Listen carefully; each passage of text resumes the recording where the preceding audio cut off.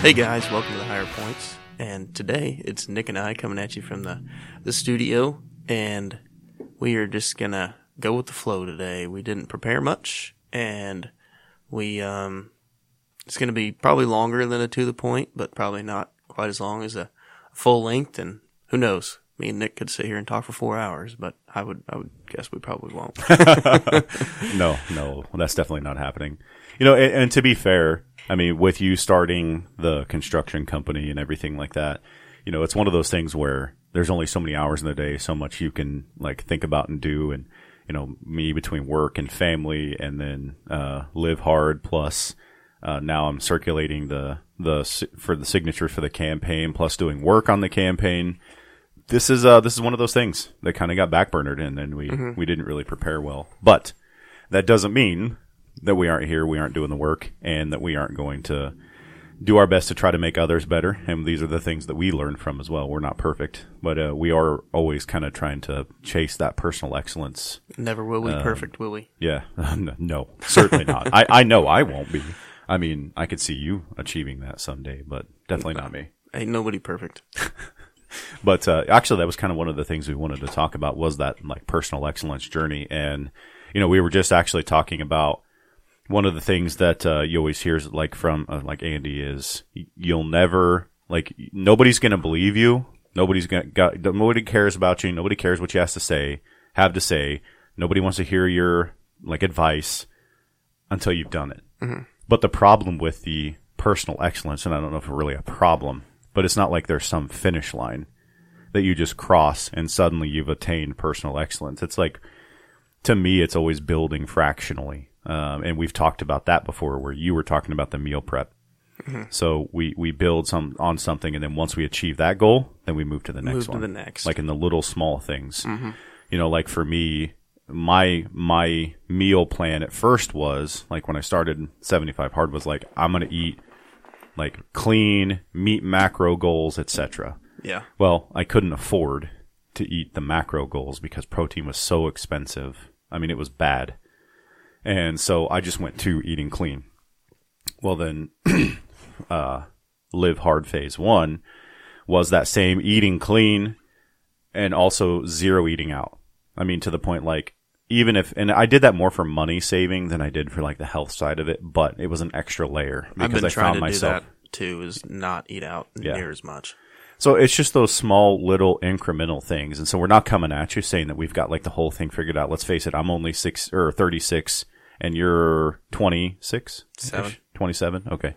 So we definitely don't have it figured out. But one thing I will give credit for is Nate is, you know, definitely well beyond his years when it comes to like his mentality and the way that he views things and things like that. So, you know, we learned a thing or two, and I know that I've certainly learned from people younger than me. I mean, hell, I learned things from my kids. I learned how I can be better from my kids. So that's kind of always learning. Yeah, that's kind of where we come from. So I guess what's your mind's eye of like personal excellence? Like, what do you think of when you hear that?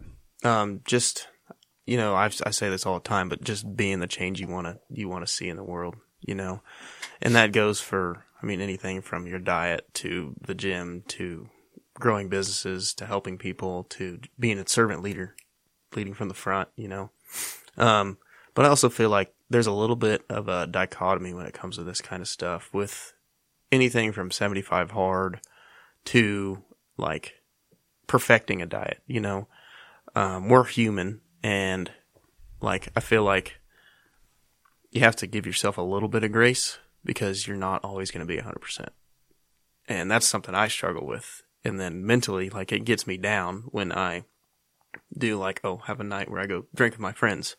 Next day, I'm like, damn, I shouldn't have done that. You know, like, that's not achieving personal excellence. But it's, I don't know, having that time to back off and not think about work or the gym or more work helps out. Well, but I think a lot of people listening to the podcast or that hear that listen to and that live in today's society would tell you, well, but you deserve that. You earn that. Like you need to take time off once in a while and all that other kind of stuff. So why do you see the alcohol as like a negative thing? Because like, let's face it, you could still go to the bar and hang out with friends and still be sociable, still have that, but not drink. Yeah. I don't know. It's just, And like I have done that. Like yesterday, we played Dungeons and Dragons, which was a nice like getaway. But I told myself I wasn't going to drink, and I didn't drink. I drank water the whole time. One thing, like, my brain doesn't function well enough creatively to be intoxicated playing that game. But I don't know, the alcohol to me, like the next few days after I drink, like I get into a slump. Negative return on investment, pretty much. Yeah. Yeah. But sometimes, like, I do go drink, and I drink with people that are, like, pushing themselves, like, entrepreneurially. Is that how you say that word? Yeah. Okay. Sounded weird. But, like, building relationships and networking through that. So it's, I don't know, I guess there's two different sides of Nate when he's drinking. Well, yeah. I mean, I think the important piece of the equation is, like, I don't think what you're saying is that alcohol's the devil and you're going to be going to hell if you drink alcohol. Like, but you know, I think what you're getting at is like, you can still go socialize, have a beer or two, whatever, and still like not have it be a negative return, because let's face it, alcohol does reduce inhibitions. So if you are talking business or if you are talking things, that's the best way to get people to like kind of start talking. But let's face it, from an espionage standpoint, how many times has sex, drugs, and alcohol been used to get like top secret secrets from different diplomats, because that's used to their advantage. Let their guard down.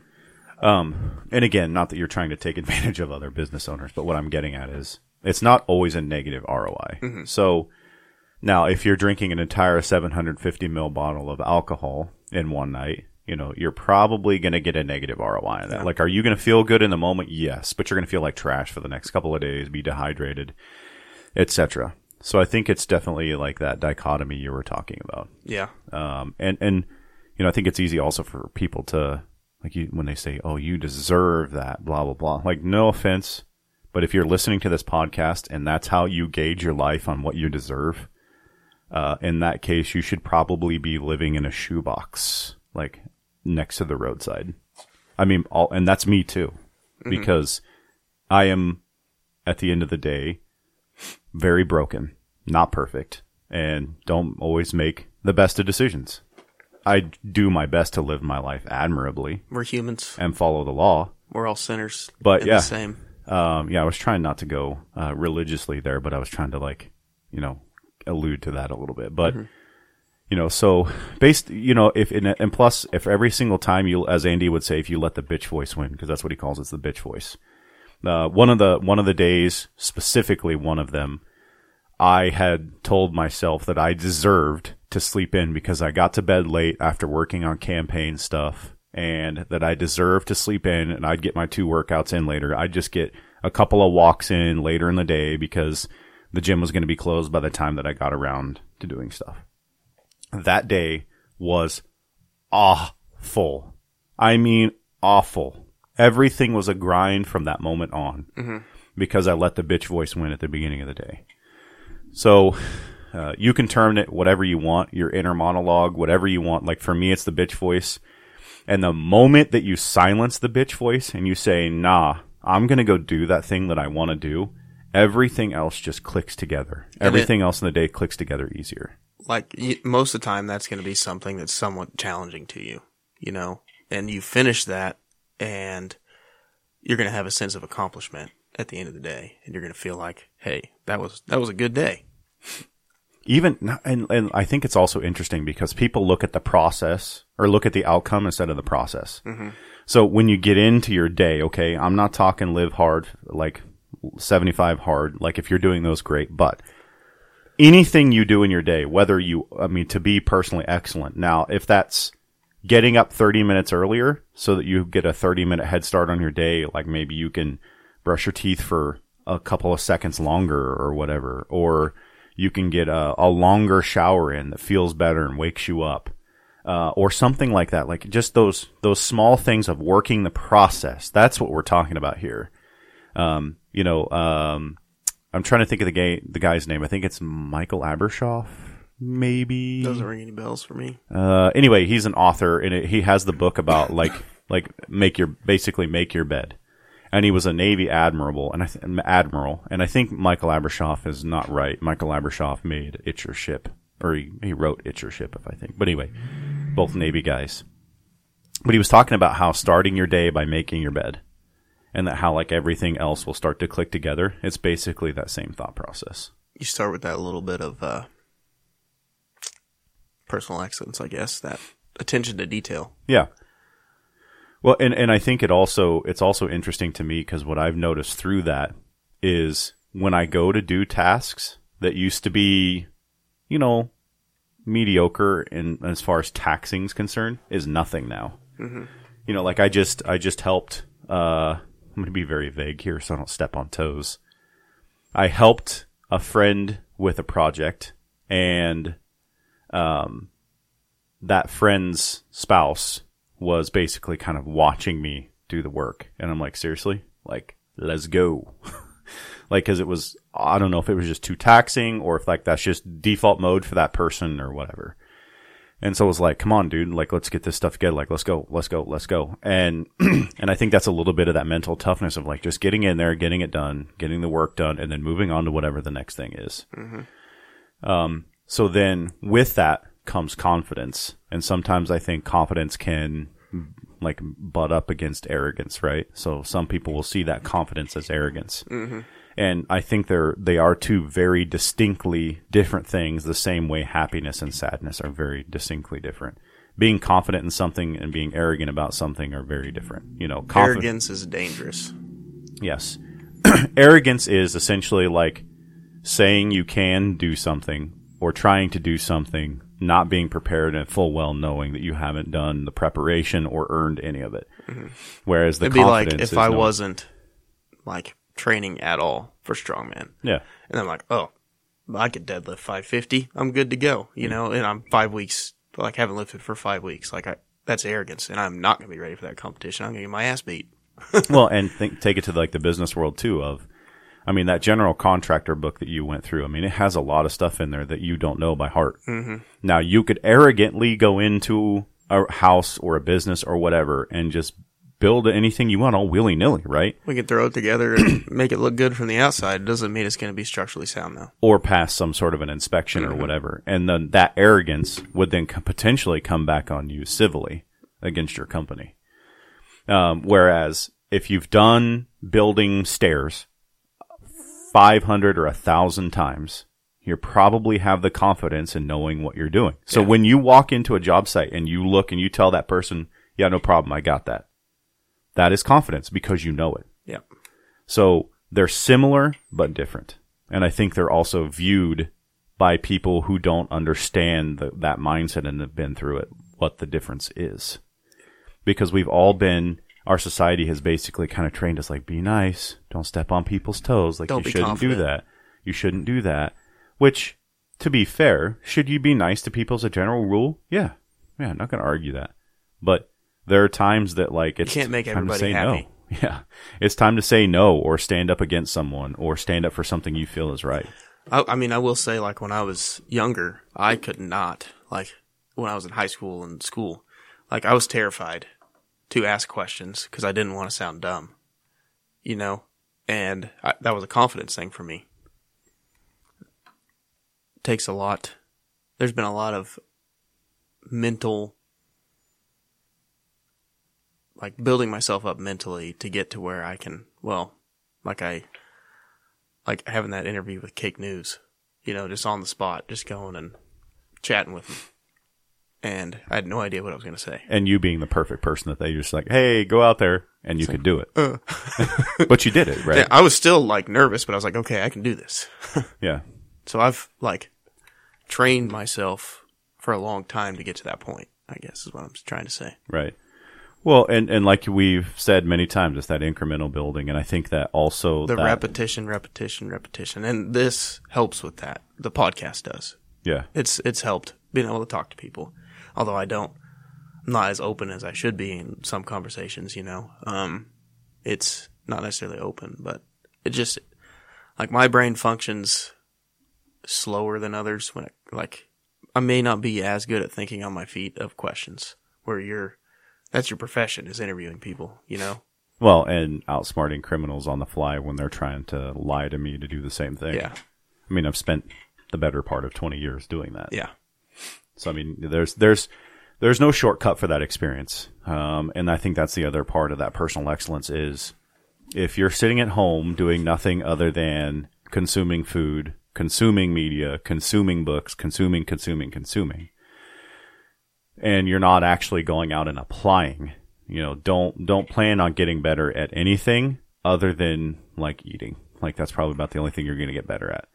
No, don't expect to see your figure slim down. Don't expect to see your public speaking get better. Don't expect to see your joints feel better. Yeah. Don't expect to see your boss want to give you a raise, because here's the deal. At the end of the day, it's interesting the perspective change that I've had, and Wyatt and I were having this conversation in the gym. I don't have much tolerance for people's excuses and bullshit anymore. Mm-hmm. Like people are like, it's cold outside. And I look back on one of the photos I have in my phone where the temperature with the wind chill was literally negative 25 degrees. And I was out walking in it because I was doing 75 hard at the time. Yeah. So I don't have much tolerance for that. Like, no, it's not. It's really not. Like your brain, your bitch voice is winning. So the same thing can be said when your boss looks at you, because most of the time, and not always, and I know some people are going to be rolling their eyes when I say this, but most of the bosses, like when they make it to where they're at for a specific reason. Now that might be ass kissing. That might be because they have time on the job, but any good, true leader is going to be there because they have worked at personal excellence. They've worked at being the servant leader, like you said. They've worked at that, and hopefully they're applying those things. So when there's somebody that has actually applied that and they look at somebody, it's not hard to look at someone and or watch their work for 5 or 10 minutes and you know exactly what kind of person they are upstairs. Mm-hmm. I mean, not hard. And the same thing you're going to be doing in your construction job is you're going to notice. On those cold fucking days, you bet your ass I'm going to be out there with those guys. But what I'm getting at is you're going to notice, like, you know, you have Bob and Tim, and which are not his real employees, by the way. And Bob is always showing up like 15, 20 minutes early. He's always like got his shit together and he's ready to go right on time. And then he gets to the site and he does a good job of work and he still takes his breaks, but he's right back at work and stuff. Well, then Bob shows up like 1 minute before work and he's getting his stuff together and you're always waiting on him. And then like his work, you're having to go back and kind of fix and all that other kind of stuff. Like you're going to see those things. You're going to see that. And so like, when you go to your boss and you're like, I want a promotion, I want a raise, I want, they're going to look at that and be like, no. Yeah, you got to make it to where they can't say no when you go ask for that raise. Yeah. Or you have a conversation and like, here's what I need to see out of you. You know, like I've had to go back and work on this and this and this after the fact, or we've had these callbacks, you know, like have that tough conversation so you know what needs to be done. Well, and the work truly starts with you upstairs in your own brain, because you can do the whole like, well, I'm not going to the gym until my wife can go or whatever.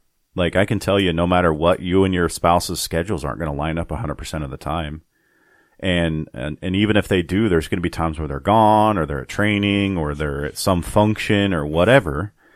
So you have to make that decision upstairs for you in that moment, at that time, and just get the work done. Mm-hmm. You can't rely on anybody else. And that's another thing about 75 Hard and Live Hard is it's literally the personal accountability. Like, it's not like Andy Frisilla calls me every day and says, hey, did you get that? What about this? Did you do this? Did you do that? Oh, did you cheat on that? You know, that's not happening. You gotta hold yourself accountable. That's you have to make all those decisions for yourself. And that's what I was talking about and what we were talking about in the culture change. Is that personal excellence is the culture change that we need. Stop consuming a bunch of food, unless it's quality. Stop consuming a bunch of Netflix and YouTube and Instagram and TikTok and all that other kind of stuff. Go out and apply and put stuff back into your community. Mm-hmm. You know, go to your local businesses, go to your local farmers. And I say those things because I do it. Nothing like I do my level-headed more. Yeah. Than shopping local. I do my level-headed best to find something local first. And if I just can't find it, then okay, I'll go to Amazon. You know, something like, as a society, like with with beef. Beef prices going up and egg prices going up and everything. The coolest thing I've seen through all this is like how the American people have adapted. You know, you can't fucking buy chicks anymore, like baby chickens, to raise them because everybody's buying them so they can grow their own eggs now. Same with cows. You know, like, the, like, privately owned butchers and that kind of stuff are backed up because people are trying to bring in local beef from their local farmers and get it processed now. That's a good fucking problem to have, man. I like hearing that. And which that opens up more opportunities for people like, open a butcher shop or have 10 cows, you know, on your 40 acres or 2 cows on your 10 acres. And like you can grow your own beef and then you can sell some of your own beef. I mean, it just like further instills that like shopping local is the way to do it. And then like when people are shopping local and pursuing that, you don't have the big supply chain issues because you don't have to ship your beef from halfway across the United States or ship your eggs from halfway across the United States. And I don't know, to me it just makes sense. Maybe that's because I'm maybe more libertarian. That's the more libertarian way to do it. But I don't know, it just getting away from those big businesses that run everything. The only way for us to make a difference is for us to do it ourselves. And it may be a little more difficult at first. You may not be able to scroll TikTok as much, but at the end of the day, you're going to feel a lot more accomplished. Well, and you're voting with your dollar essentially of, you know, cause here's the deal. You look at what like Top Gun and how it grossed in the movie theaters. That was pro-America, pro-freedom, like, you know, it was just an all-around good old-fashioned like American flick. Mm-hmm. Whereas all the woke agenda films are just tanking because everybody's done with that shit, man. And I think it's the same way with like shopping at these big stores and stuff. People have learned, oh crap, like they've seen it with their own eyes during Rona. Okay, this could go away in a heartbeat. Now what am I going to do to fix that? And that's something I struggle with a little bit is like, I go to Dillon's to shop. You know, it's somewhat local, I guess. Not really anymore. I say it used to be. But is it worth the convenience? You know, it may be a little cheaper. It probably isn't anymore. But like Saturday before D&D, I was going to get some snacks and some brats and stuff. And I ended up going to just Dillon's. But what I should have done looking back now is like went to Smith's Market and then came up and went to Jackson's and got what I needed. You know, I would have paid a little more, would have taken a little more time, but that's a place where I need to be better about actually shopping local, you know? Yeah, well, and you actually sparked another thing in the personal excellence is when I first started my eating clean journey, like I'll tell you, I cooked with beef fat that I rendered myself, bacon fat that was left over from making bacon, stuff like that. Legitimately, I would eat eggs, bacon, toast, etc., but I was in control of how that was prepared and how that was cooked, and if I could get like locally, like I would get eggs from local farmers, I would get bread that didn't have preservatives, because I don't think we have a bread machine anymore, and you know, just basically, and I would cook cubed potatoes, like fried potatoes. But granted, it wasn't in a bunch of, you know, margarine-based or vegetable-based oils and stuff like that. I would use a little bit, like a tablespoon of like beef fat or of bacon fat, and I cooked the whole meal in that. And the reason I bring all this up is just the eating clean portion. Like I dropped almost 30 pounds, and I really didn't change my eating up that much. I mean, as far as like, of course, I wasn't going to like Sonic and getting French fries every day and stuff like that. It was just, you know, drowned in oil and cooked and stuff like that. But I would still eat like peanut butter and jelly. But I'd just look at the peanut butter and make sure it didn't have a bunch of preservatives in it. Same thing with the jelly. Like I'd have my wife make jelly and then not put a whole lot of sugar and stuff in it. Because that's keep everything all natural. Yeah, it's going to be sweet with the fruit. And like as it ages, it'll get a little sweeter. And I mean, that's one thing I really enjoy is some good homemade jelly. Yeah. Well, and you also don't have like all the artificial food dyes and I'm not trying to get into the science of like anti this, anti that. I'm just telling you the all I did was change what I ate based on looking at the package. And if I didn't recognize what was on the package, I didn't eat it. Then I dropped almost 30 pounds as a result. The only thing I can think there is, okay, preservatives and food additives are not good for us. That's the only thing I can gather from the evidence that I have. Mm-hmm. Well, they're not.